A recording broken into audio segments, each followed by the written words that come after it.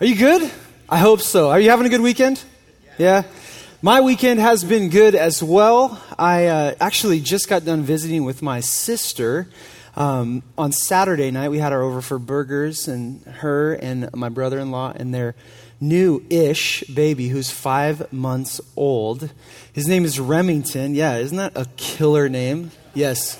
Get out your guns, man. It's awesome. No, he is, he's a great kid, man. He's super smiley all of a sudden. He's really fun, and I just really enjoyed my time with him. He kind of looks like the Michelin Man.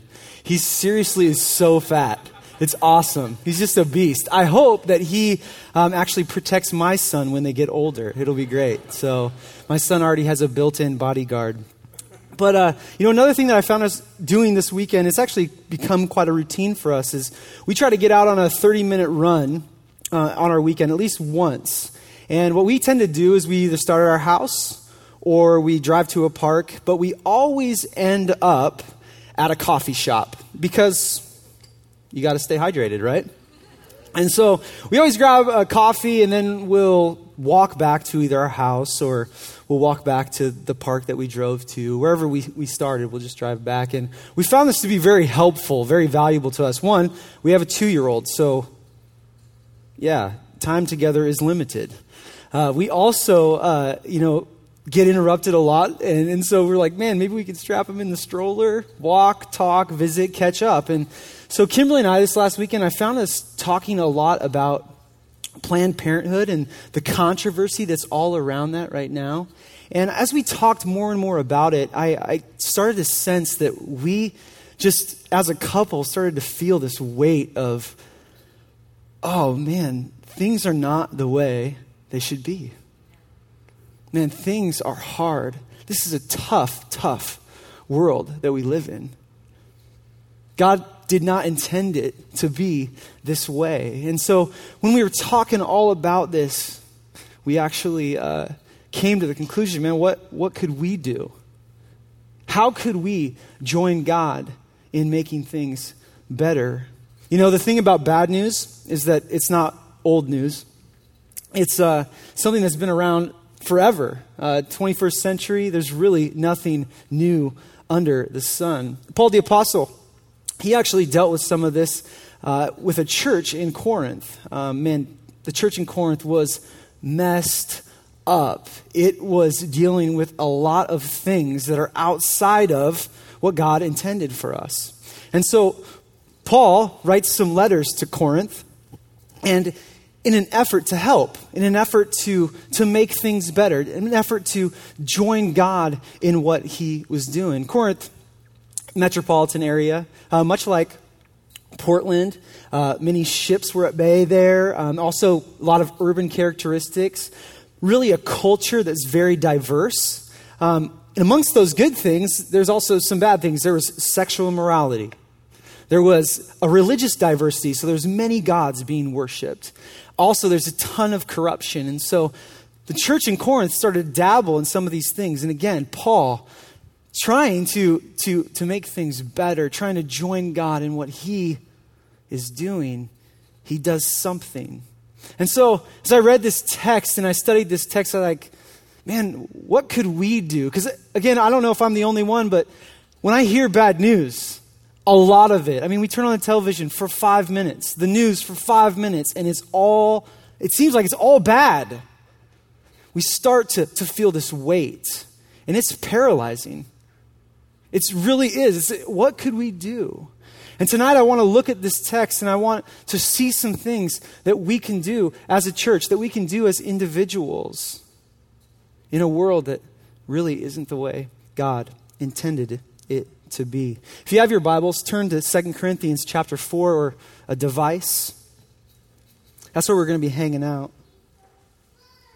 As I looked at this text, one of the things that I actually see run throughout these letters that Paul wrote was that of deep affection.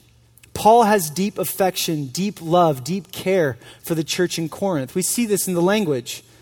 There's brothers or dear brothers or grace to you, peace to you. I think this is important to note because I want you to feel this from us as a leadership. I want you to feel this from us as pastors, from us as elders. We have a deep affection for you. We want you to experience life in Jesus. We want you to mature. We want you to grow in greater ways. We want you to be in love with the one true God so badly. Let's pick up in 2 Corinthians chapter 4, verse 13. Paul says this, "It is written, I believed, therefore I have spoken." Since we have that same spirit of faith, we also believe and therefore speak. In your Bibles, you should see a phrase with quotations around it. Paul ripped this phrase from Psalm 116. I'd like to read some of the psalm this evening, and we're just going to read 9 verses of it. So I put it on the screen for you so you don't have to turn there. It says this, "I love the Lord, for he heard my voice. He heard my cry for mercy because he turned his ear to me. I will call on him as long as I live. The cords of death entangled me. The anguish of the grave came over me. I was overcome by distress and sorrow, and then I called on the name of the Lord. Lord, save me. The Lord is gracious and righteous. Our God is full of compassion, and the Lord protects the unwary. When I was brought low, he saved me. Return to your rest, my soul, for the Lord has been good to you. For you, Lord, have delivered me from death, my eyes from tears, my feet from stumbling, that I may walk before the Lord in the land of the living." Psalm 116 is all about God and his care. Really, the psalmist is thanking God for his care. This psalmist was being attacked. People wanted him dead. People wanted to hurt him. And we're hearing a thankfulness for God's care. Paul quotes the Psalms because he has been in similar circumstances. He's thankful to God for his care. And he's not just thankful for God's care through the lowercase emergencies, but also the big emergency of death, the spiritual death. Paul is thankful to God that he has been saved. Let's look at verse 14 of 2 Corinthians chapter 4. It says this, "Because we know that the one who raised the Lord Jesus from the dead will also raise us with Jesus and present us with you to himself." I don't want to make any assumptions tonight, but we talk about the gospel here at Sunset all the time. And so I just want to be clear on what that is. What is the gospel? And just kind of give you a brief synopsis of what that is. I want to use Romans 5 tonight. You don't need to turn there, but I'm going to start reading from verse 12. It's up on the screen. It says this, "Therefore, just as sin entered the world through one man, and death through sin, and in this way death came to all people, because all sinned." Verse 15, let's skip down to that. "But the gift is not like the trespass. For if the many died by the trespass of the one man, how much more did God's grace and the gift that came by the grace of the one man, Jesus Christ, overflow to the many? Nor can the gift of God be compared with the result of one man's sin. The judgment followed one sin and brought condemnation, but the gift followed many trespasses and brought justification. For if through that one man, how much more will those who receive God's abundant provision of grace and of the gift of righteousness reign in life through the one man, Jesus Christ?" In its simplest form, this is it. Everyone sinned. Adam, you, me. God doesn't sin. He's perfect. And God loves us enough to deal with our sin. How did he deal with our sin? Well, we were separated from God. God sent his son Jesus to pay a price so that you and I could be restored to God. Our sin can be removed through faith in Jesus Christ. That's the gospel. Paul is thankful for God's care on all kinds of levels. He's thankful for the small rescues, but he's also thankful for the eternal rescue. So what about now? In light of the gospel, in light of what God has done, how do I make sense of the craziness that's going on in this world? What should I do? Look at verse 15 in chapter 4 of 2 Corinthians. All this is for your benefit, so that the grace that is reaching more and more people may cause thanksgiving to overflow to the glory of God. Therefore, we do not lose heart, though outwardly we are wasting away, yet inwardly we are being renewed day by day. For our light and momentary troubles are achieving for us eternal glory that far outweighs them all. So we fix our eyes not on what is seen, but on what is unseen. Since what is seen is temporary, but what is unseen is eternal. Man, in this crazy world, what should we do? We should worship. When headlines are lame, we should worship Jesus and his eternal kingdom. Circumstances don't drive us, Jesus does. Jesus leaves us thankful now. Despite what we're experiencing, he leaves us thankful now. By fixing our attention on the future salvation in Christ, we can find strength in the disappointments and hardships right now. I don't know about you guys, but pain's real. And I think it's important for us just to pause for a moment and acknowledge this reality. It is. It's painful. It hurts. Some of you tonight may be walking in a ton of pain. I've been married for 10 years. I'm going to tell you right now, year 8 was the hardest year in our marriage. What we walked through was so difficult. I wouldn't wish it on anybody. One thing we did was we transitioned. I transitioned a job.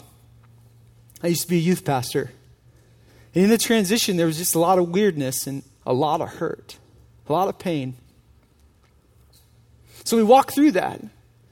It was hard and it was just so difficult. And then literally, I'm not kidding you, in the same month, one of our previous students, she was in college. She was riding her bike on the way home. And she got hit by a car. And she died. The night before, she held my baby boy. We love this girl to death. She's wonderful. It's like you sit in this time of pain, this time of hurt, you sit and you go, God, why? Like, she was young. She was serving you. She loved you. Why? And you sit in this pain and you hurt. And I want to tell you this evening that God does not waste pain. He does not waste it. He takes it and he turns it for our good, for others' good, for God's glory. Let me give you a couple examples. One is me standing right here with you. I prayed and asked God a ton.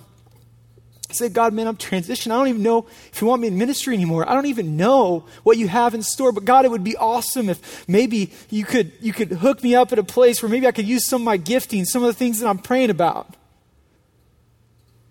Like, God is good. Kimberly and I laugh all the time. Like, this church is way too cool for us. Like, we're not cool enough. Like, we love it here. God has blessed us here so much. He didn't waste the pain. Another thing that recently happened a couple months ago. You know, I'm telling you that in year 8, this was super hard. 2 years later, we're still walking through some of it. God is still bringing us through.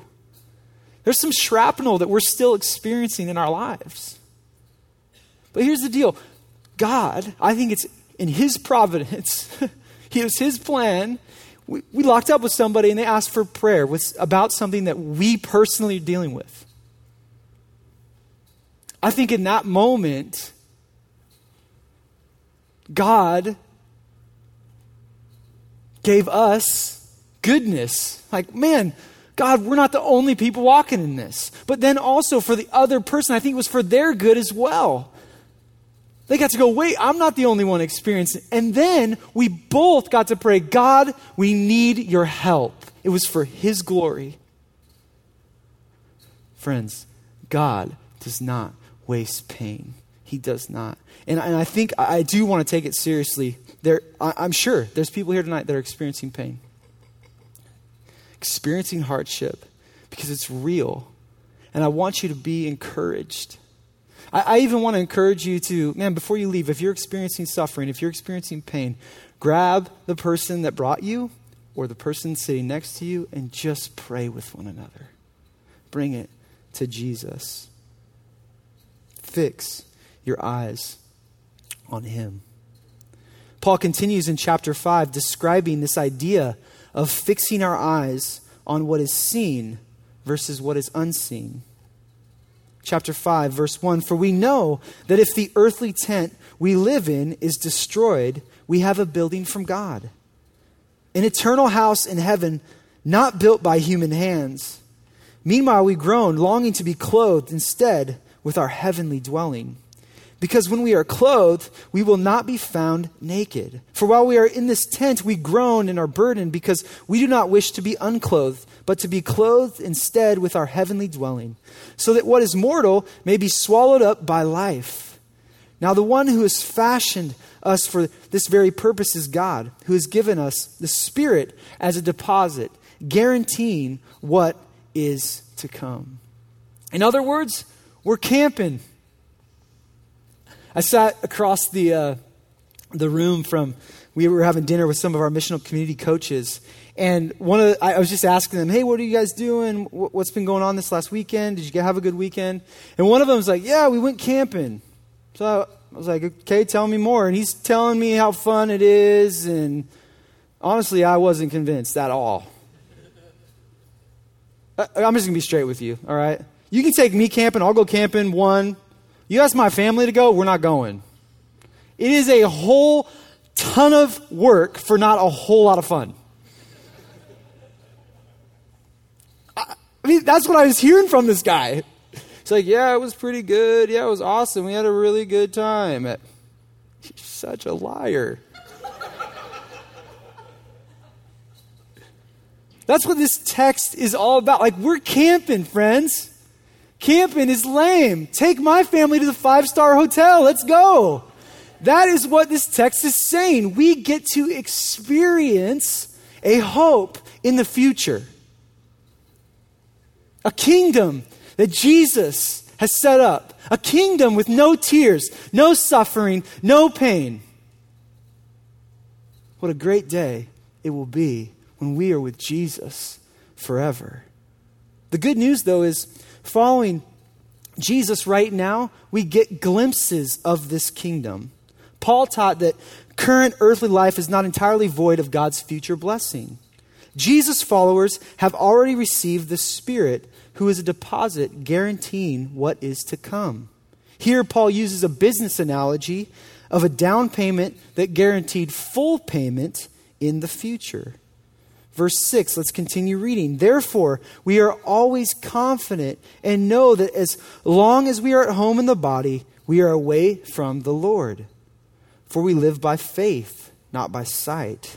We are confident, and I say we would prefer to be away from the body and at home with the Lord. So we make it our goal to please him, whether we are at home in the body or away from it, for we must all appear before the judgment seat of Christ, so that each of us may receive what is due to us for the things done while in the body, whether good or bad. Saved by faith alone, but faith that saves is never alone. In other words, those who have genuinely placed their faith in Christ, you will demonstrate to one degree or another their salvation by living to please God. So again, when we're feeling the hardships, when we're feeling the weight of the world, what can we do? What can we do? Well, we can please God. I've already mentioned a couple of things that I believe please God. Number one, be thankful. Have thankful worship. 2, remember this is not your home. We're camping. Both these things please God. Let's continue and find out what else pleases him. Verse 11, since then we know what it is to fear the Lord. We try to persuade others. What we are is plain to God, and I hope it is also plain to your conscience. We're not trying to commend ourselves to you again, but are giving you an opportunity to take pride in us, so that you can answer those who take pride in what is seen rather than what is in the heart. If we are out of our mind, as some say, it is for God. If we are in our right mind, it is for you. It is pleasing to God for us to have a proper fear of the Lord. Oftentimes, I think we fear men more than we fear God. And it causes us to not move, causes us to not do anything. And so I think we need to have a proper fear of God. What does this look like? We need to have God, or look at God and have a correct awe for him. We need to be in awe of him. We need to remember what he's capable of. Friends, God in his holiness would be totally justified sending us all to hell. That's how perfect he is, and that's how rotten we are. But in his great mercy, he sent his son to die on our behalf so that we could be with him forever. This is a gift. Will you receive it? Do we know what God's capable of? Do you know that what he's called us to is good? Do you trust him? Sometimes we're like, oh, no, that's not a good idea, God. That is not awe. That is not fear. Again, am I talking about walking around going, hey, God's going to strike me with a lightning bolt unless I live correctly? No, that's not the fear I'm talking about. I'm talking about a proper fear. To be in awe of God. The church in Corinth needed to grow in their fear of the Lord. Verse 14, for Christ's love compels us because we are convinced that one died for all and therefore all died. And he died for all, that those who live should no longer live for themselves, but for him who died for them and was raised again. So from now on, we regard no one from the worldly point of view. Though we once regarded Christ in this way, we do so no longer. What's another thing we can do to please God? Well, we can live for God rather than ourselves. Christ died that we might live through him, for him, and with him. Friends, it's easy to live for self. And I'm telling you tonight, it's not fulfilling. It's not what you were built for. You were built for God, by God, for God. It's in this that we're fulfilled. It's in this that we were made for. We also see that the text says that as we live, we should let love compel us. We love because God first loved us. Let his love for you motivate you to follow him in greater ways. Also, see people as Jesus sees people. Friends, do we see people as lost sheep without a shepherd? Or do we see them as like, man, I can't believe what that guy just did? What do you expect? They're not following Jesus. I think it's funny when we expect non-Christians to live like Christians. What? Let love compel you to serve them, to bring them Jesus. Let love compel you as you live your life. Verse 17, therefore, if anyone is in Christ, the new creation has come. The old has gone and the new is here. All this is from God, who reconciled us to himself through Christ and gave us the message of reconciliation. That God was reconciling the world to himself in Christ, not counting people's sins against them, and he has committed to us the message of reconciliation. We are therefore Christ's ambassadors, as though God were making his appeal through us. We implore you on Christ's behalf, be reconciled to God. God made him who had no sin to be sin for us, so that in him we might become the righteousness of God. What else pleases the Lord? That we would give the message. That we would give the message of reconciliation. Be restored to God. God made Jesus, who had no sin, to be sin for us, so that we might become the righteousness of God. Do we persuade others of this great news? Friends, does love compel us to give people the message of reconciliation? That's difficult. I know, he gave us the Spirit, though, to help us, to empower us.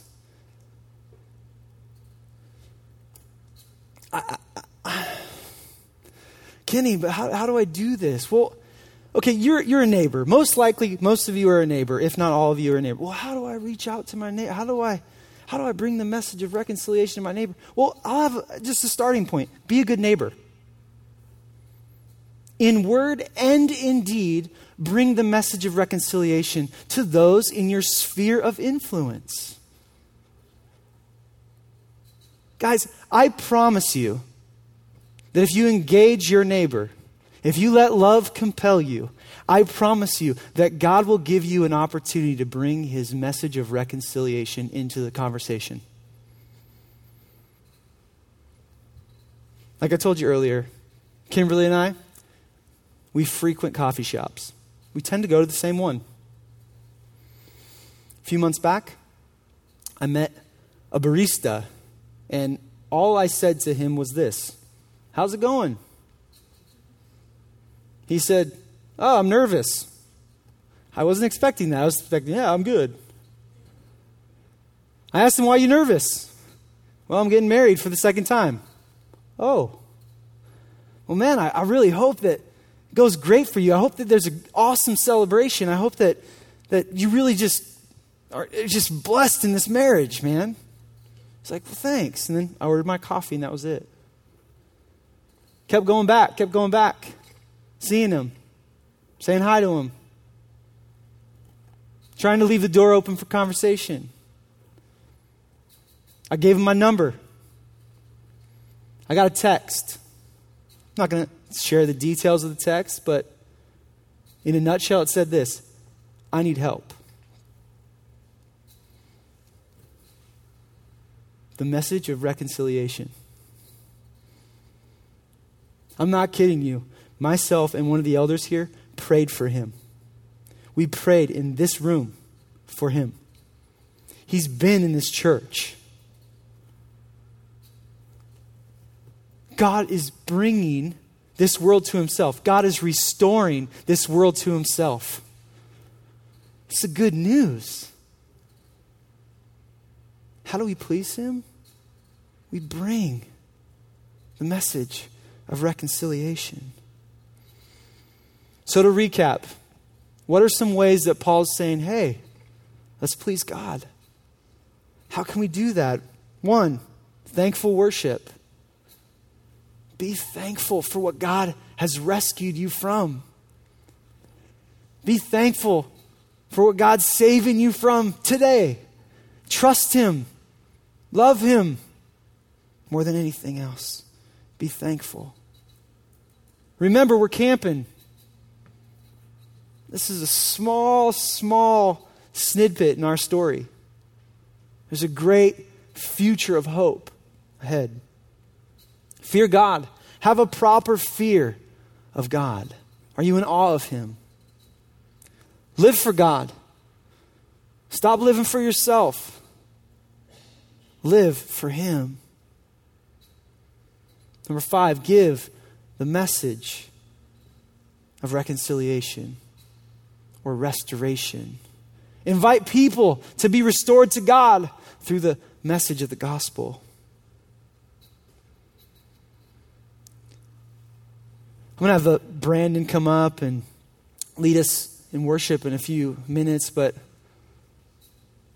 I think the real question we need to ask, as I'm reminded of what we all learned in this text, I think the real question is, how do we respond today? And I think one is, man, where could you grow in pleasing God? Those 5 areas. Man, I know I could. Where might you grow in those 5 areas?